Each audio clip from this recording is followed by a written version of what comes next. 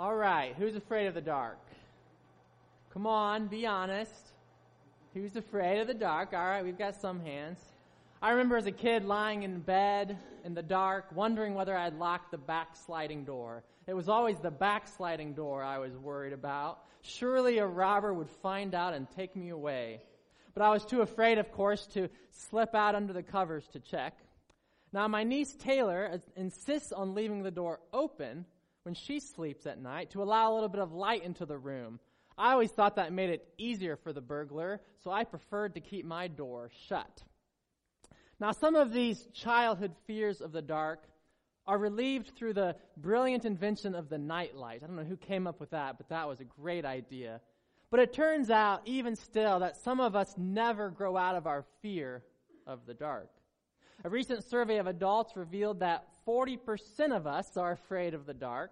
In fact, 1 in every 10 adults in the survey admitted that they won't even get out of bed to use the restroom in the middle of the night because they're afraid of the dark. So why are we afraid of the dark? It's not actually the darkness that's frightening, is it? Rather, it's the fear of what the darkness hides. The darkness hides the unknown, the black, mysterious stuff that Jack was talking about. The darkness leaves us vulnerable and exposed. The darkness renders us unable to spot any threats that might be lurking nearby.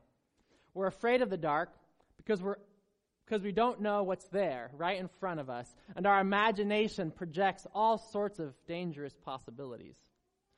The prophet Isaiah has a word for us today about the darkness. Before we hear it, let us remember where we're at in the story of Scripture. Since the beginning of Heartland's program here, we've been making our way through the Old Testament chronologically. And now we find ourselves in the Old Testament prophets, in the middle of a 3-week series called Hope for Justice. We're trying to take at face value the hard words of 3 of these prophets. Last week was Amos, this week is Isaiah, and next week is Jeremiah. I want us to remember, though, that the series is called Hope for Justice, not the hopelessness of injustice. I know many of us felt overwhelmed by the problem of injustice last Sunday, and that's probably a good place to be after 1 week. As one commentator says, if the prophets don't make you uncomfortable, then you don't understand the prophets. So feeling uncomfortable and overwhelmed is an okay place to be after the first week of our series, but it's not a good place to stay. The intent of the prophets, it's not only to call attention to the darkness in the world, but it's also to call our attention to the light that shines in the darkness. For God is at work, my friends, even now, shining the light in the darkest and hardest of places. So we do not despair, but we hope for justice. And it's Isaiah's task to convince us that it's actually possible and reasonable to hope for justice. So we enter Isaiah through the door of chapter 9. Now the context is a little confusing, so here are 4 brief things we should know before we enter. Are you ready? Yeah? First, by the time we get to Isaiah, the one kingdom of Israel has split into 2 kingdoms. The northern kingdom is called Israel, and the southern kingdom is called Judah. Second, Amos from last week preaches to Israel in the north. God's intention is to convict Israel of their unjust ways of living so they change their ways and avert destruction. Third, Israel doesn't listen to Amos. The result is that God allows the kingdom of Assyria to conquer Israel in war. Israel then experiences what we've all experienced, and that's the consequences of our sin. They become a people who live in a land of deep darkness. This darkness for them is a life of oppression as war slaves of Assyria. And it's a direct, this is important, it's a direct consequence, their darkness is a direct consequence of their own actions of oppressing others. Fourth, after these events, Isaiah preaches to Judah in the south.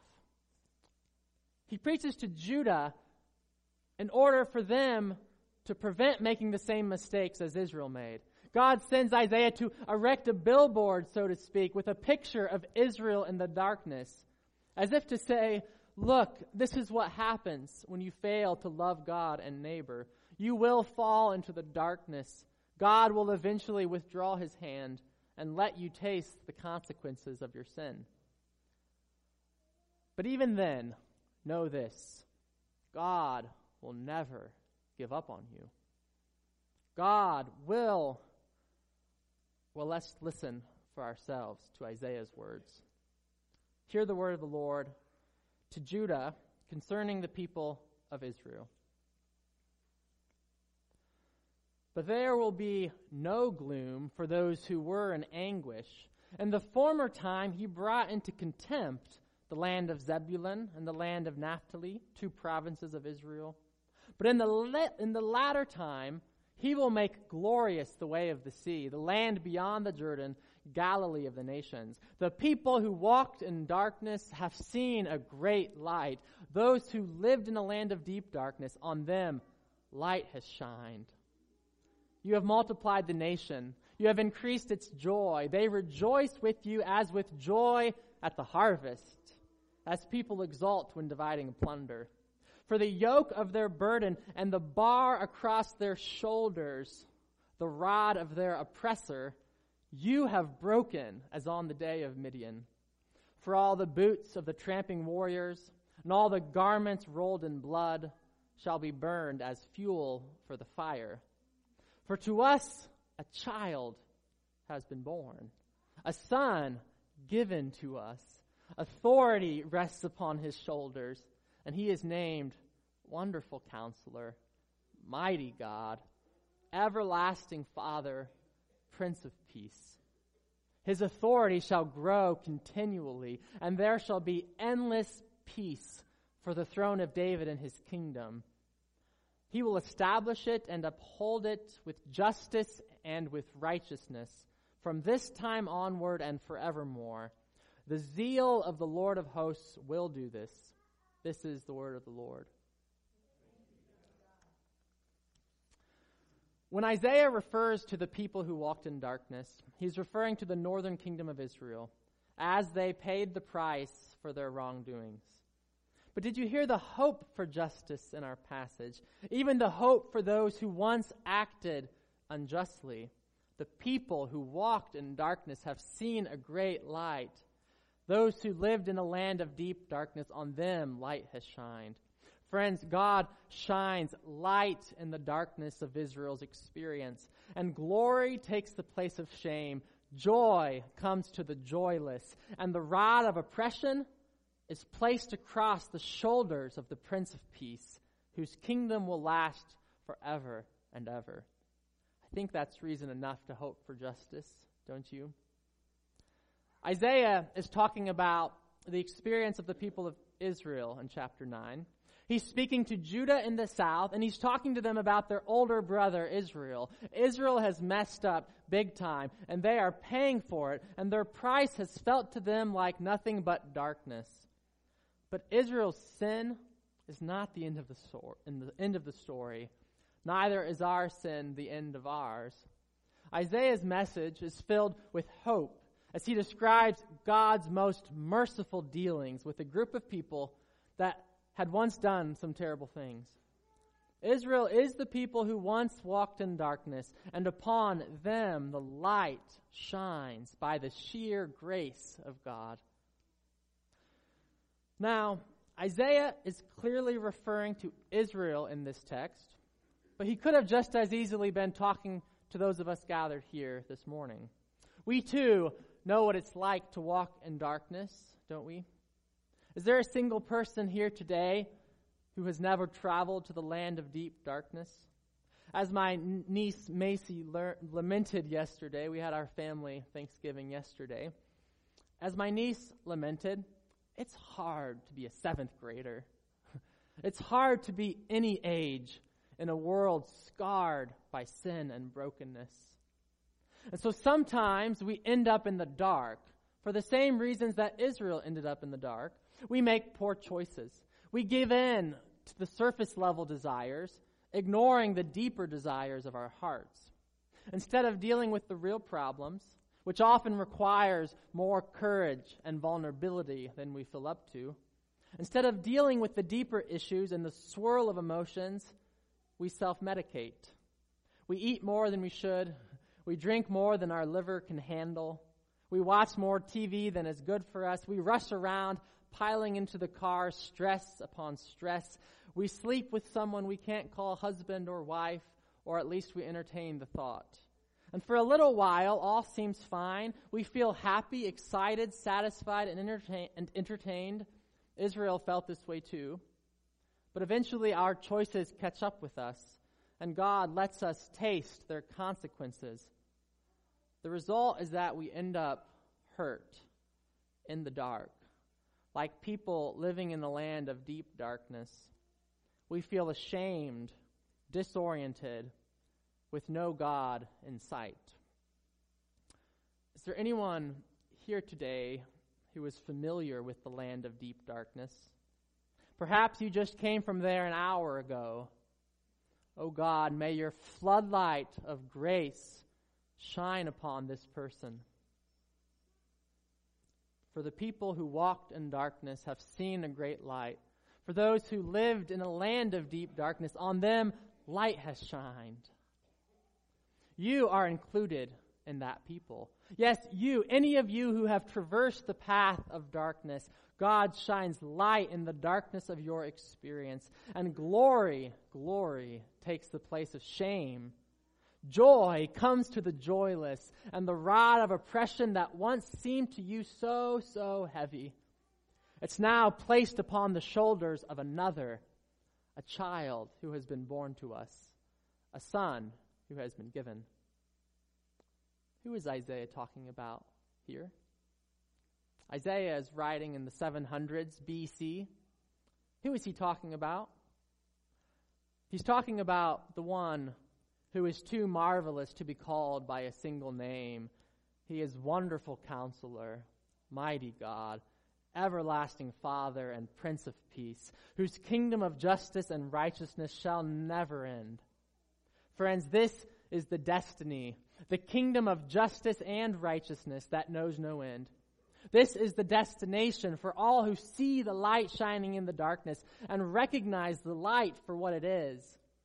There is a kingdom of light in which righteousness and justice will fully and finally prevail, when all the wrongs of the world will be set right, and all who respond in faith to the Son who makes these things so will enjoy this restored creation forever. How would you like to take part in this party? This is the land of the living, into which the Spirit of God transports all who agree with the angel's words to Mary. And now you will conceive in your womb and bear a son, and you will name him Jesus. He will be great, and will be called the Son of the Most High. And the Lord God will give to him the throne of his ancestor David. He will reign over the house of Jacob forever, and of his kingdom there will be no end. Friends, Jesus' authority will grow continually. Friends, Isaiah is talking about Jesus. As John's gospel sees it, Isaiah said these things because he saw Jesus' glory. He spoke about Jesus. So when we read Isaiah 9, verse 7, we can replace David's name with the name of Jesus. Jesus' authority shall grow continually, and there shall be endless peace for the throne of Jesus and his kingdom. Jesus will establish and uphold it with justice and with righteousness from this time onward and forevermore.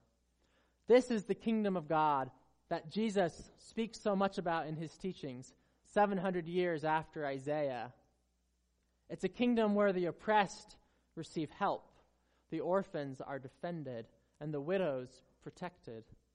It's a kingdom with a fair and just economy, where the poor are never taken advantage of and the rich are extravagantly generous. It's a kingdom without slaves. It's a kingdom of light, where the darkness is shattered like glass and the glory floods through with the light of 1,000 suns. This is Jesus' kingdom of justice. And I promise you, the Bible promises you, it will be fully realized when Christ the King returns at last. That's why we hope for justice, because we hope in the God of justice who has promised that justice will fully and finally prevail on the last day when Christ returns in his body to ensure that it is so. Therefore, beloved of God, if we believe the future reality of justice that Christ will establish and secure, what then are we to do in the present? Are we to go on living however we want, content with a world of slaves, because in the end God will make it all better anyways? Some may choose this option, but it's not really an option for Christians. For we're called to act now as it will be one day. We're called to give the world a picture that points to the justice that will be realized in the future, however blurry and imperfect that picture may be. To return to the image of our scripture passage, God shines light in the darkness even now, and we are called to be that very light. Jesus declares about himself, I am the light of the world. But then Jesus turns that statement back on us, the church, and he declares over us, you are the light of the world. Friends, God not only shines light in the darkness, but God chooses to empower Christians to be that very light. We are the ones God chooses to illuminate from the inside out. And God does so not just for our own sake, but for the sake of all who still live in the land of deep darkness. So here's the challenge, put simply. Be the light that God shines in the darkness. Be the light that God shines in the darkness. Friends, so many people still walk in darkness. Many of them are outside of these church walls. They are like us, people who walk in darkness. But unlike us, they have yet to see a great light. They have yet to see the bright light of Jesus. And sometimes, at least sometimes, it's because the church has not yet been brave enough to enter the darkness. Too many of us Christians are still afraid of the dark, I suspect. Honestly, in many ways, I'm still afraid of the dark. Lord, cast out our fears with the light of your presence. Too many of us in the church are afraid of the dark. So instead of bravely bringing light into the dark world of others, which of course comes at the risk of rejection, we resort to mere talk. We talk about how the world of others is dark and sinful, and we distance ourselves from them. To use Jesus' words, we hide our light under a basket. We keep our light to ourselves. We take the light from our individual candles and we gather around other individual lights, and we're happy to let them all shine together in sanctuaries already brightly lit. All this as it should be, this gathering together of lights. But we cannot forget the next step. The next step is to take that light into the darkest corners of Tippecanoe County, to take that light into the darkest corners of our own families, to take that light into the darkest corners of our own souls with our own dark past, and to pray and trust that the light of Christ shines in the darkness, and the darkness can never, ever overcome the light. There's one specific example of darkness that has struck home for me this week. Earlier this week, I received a letter from Bethany Christian Services. Does anybody know of this agency? It's a nonprofit created by an RCA family many years ago in West Michigan after they adopted their first child. Now, Bethany is now a leading agency for adoption services and foster care and pregnancy support. Now, I receive a lot of letters from Christian organizations, and most of them, to continue with our metaphor, don't see the light of day. But since I was already familiar with Bethany, I opened the letter. Here's what I learned. 1,200 kids in Indiana are in need of foster families today. Never before have there been so many kids in our state's foster care system than there are today. In fact, each day, 13 children are placed into the foster care system in Indiana due to what they call the opioid crisis, the drug crisis.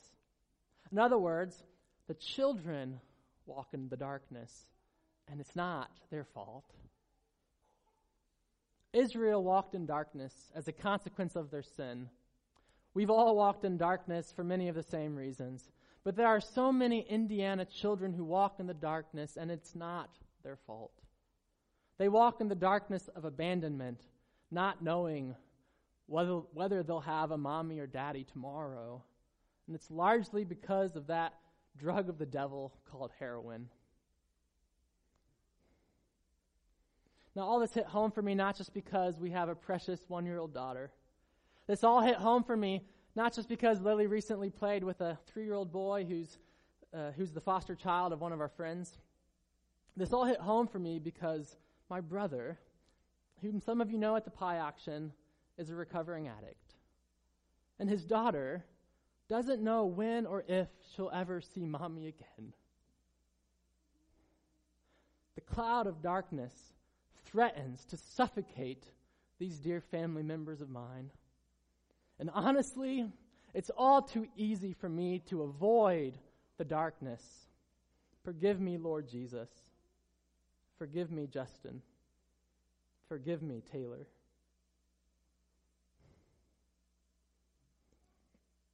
So I called my dear brother last Friday, convicted of God's word through Isaiah.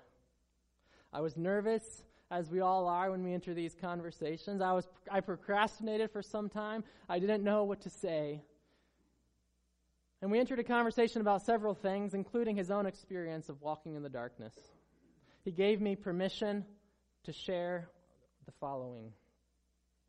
According to Justin's experience and his interactions with others at NA, Narcotics Anonymous, people walk in darkness because they don't know how to talk about their issues.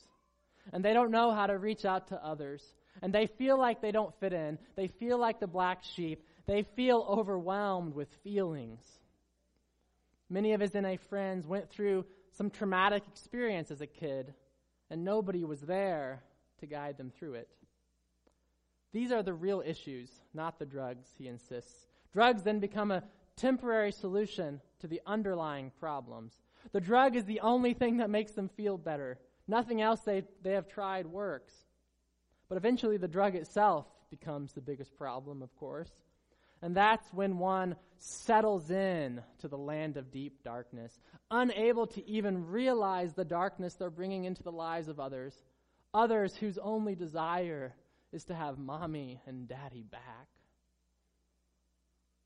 But Isaiah says that the people who walked in darkness have seen a great light. Those who lived in a land of deep darkness, on them light has shined. That's why last Friday, my brother celebrated 6 months clean. This does not happen without the overflowing mercy of God in his life. This does not happen without his courage to expose the darkness, without his willingness to go into the dark corners of his own soul that he might receive light. But neither does it happen if all the Christians decide to stay home. Neither does it happen if all the light bearers decide to huddle together to make a brighter glow in the sanctuary, yet forget to strike up a fire of love in the dark and uncomfortable places. Friends, my prayer for you and I is that our compassion for people walking in the darkness will grow stronger than our fear of the dark. Lord, may our compassion for people walking in the darkness grow stronger than our fear of the dark. After all, we believe in the God of love, who claims that perfect love drives out fear. After all, we believe that Christ is the light of the world, and those who follow him will never walk in darkness, but will have the light of life. After all, we believe the Holy Spirit will shine light in the darkness, and glory will take the place of shame. Joy will come to the joyless, and the rod of oppression that once broke our backs is now carried by the shoulders of another, whom we know as Jesus Christ our King, when he shouldered that cross, extinguishing the powers of darkness, overcoming it with the resurrection of light.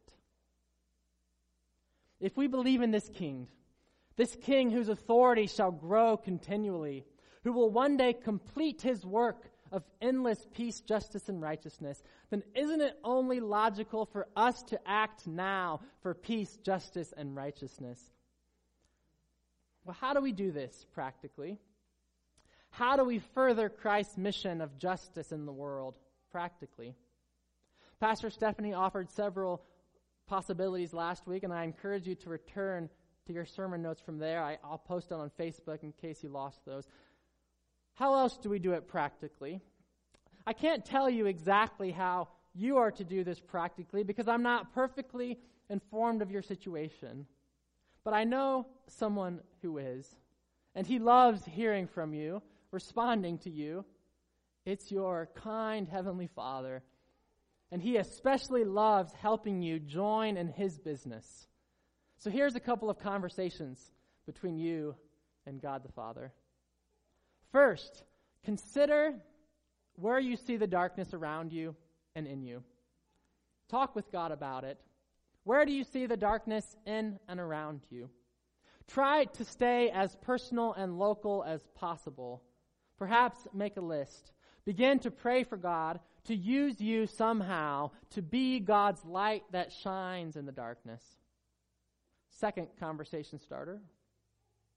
Consider where you've been given power and responsibility. Who do you have authority over? Who do you have influence over? Perhaps it's employees or kids. Where do you have influence?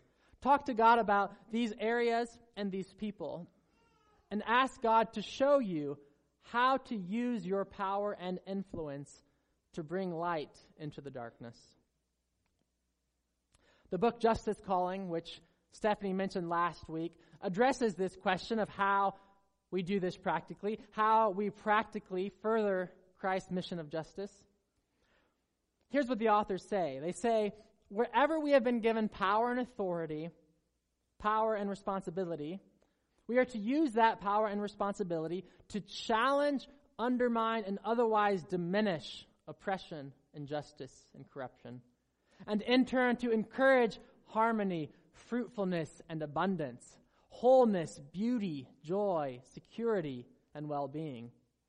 But then they admit, living each of our callings in ways that engage the realities, the dark realities, requires hard work and imagination. So we need to engage in conversations with others who can dream and imagine with us. Ultimately, as we are sanctified by the Spirit of God and sent out, ultimately, we can offer our entire lives with gratitude to God, who so deeply loves us that he graciously gives us all we need to live as his children, seeking first his kingdom, justice, and righteousness. So if we are to live like this, if we are going to be the very light of God that shines in the darkness, then we're going to have to enter the darkness that we'd naturally prefer to avoid. But we don't need to enter it afraid. Remember why people are afraid of the dark. We're afraid of the dark because we don't know it's there, right in front of us. But friends, we do know what's there. It's the Spirit of Jesus, empowering us, protecting us, illuminating us from the inside out, to such an extent that the darkness is no longer dark at all. I want to leave you with a page from one of my daughter's favorite books. The book is called Daddy Hugs. It's one of my favorite books too. The book counts from 1 hug to 10 hugs. And I want to leave you with hug number 9. Imagine yourself as a vulnerable child before your heavenly daddy as he reads you this page. 9, don't be afraid of the dark hugs.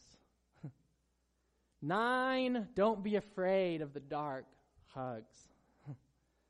My beloved child, a father tells us, let my divine embrace cast out all fear. Let me give you 9, don't be afraid of the dark hugs. So let us be God's light that shines in the darkness, embraced by the hugs of our Father, who ensures us that we need not fear the dark, and we are loved 10,000 times over. In the name of the Father, Son, and the Holy Spirit. Amen.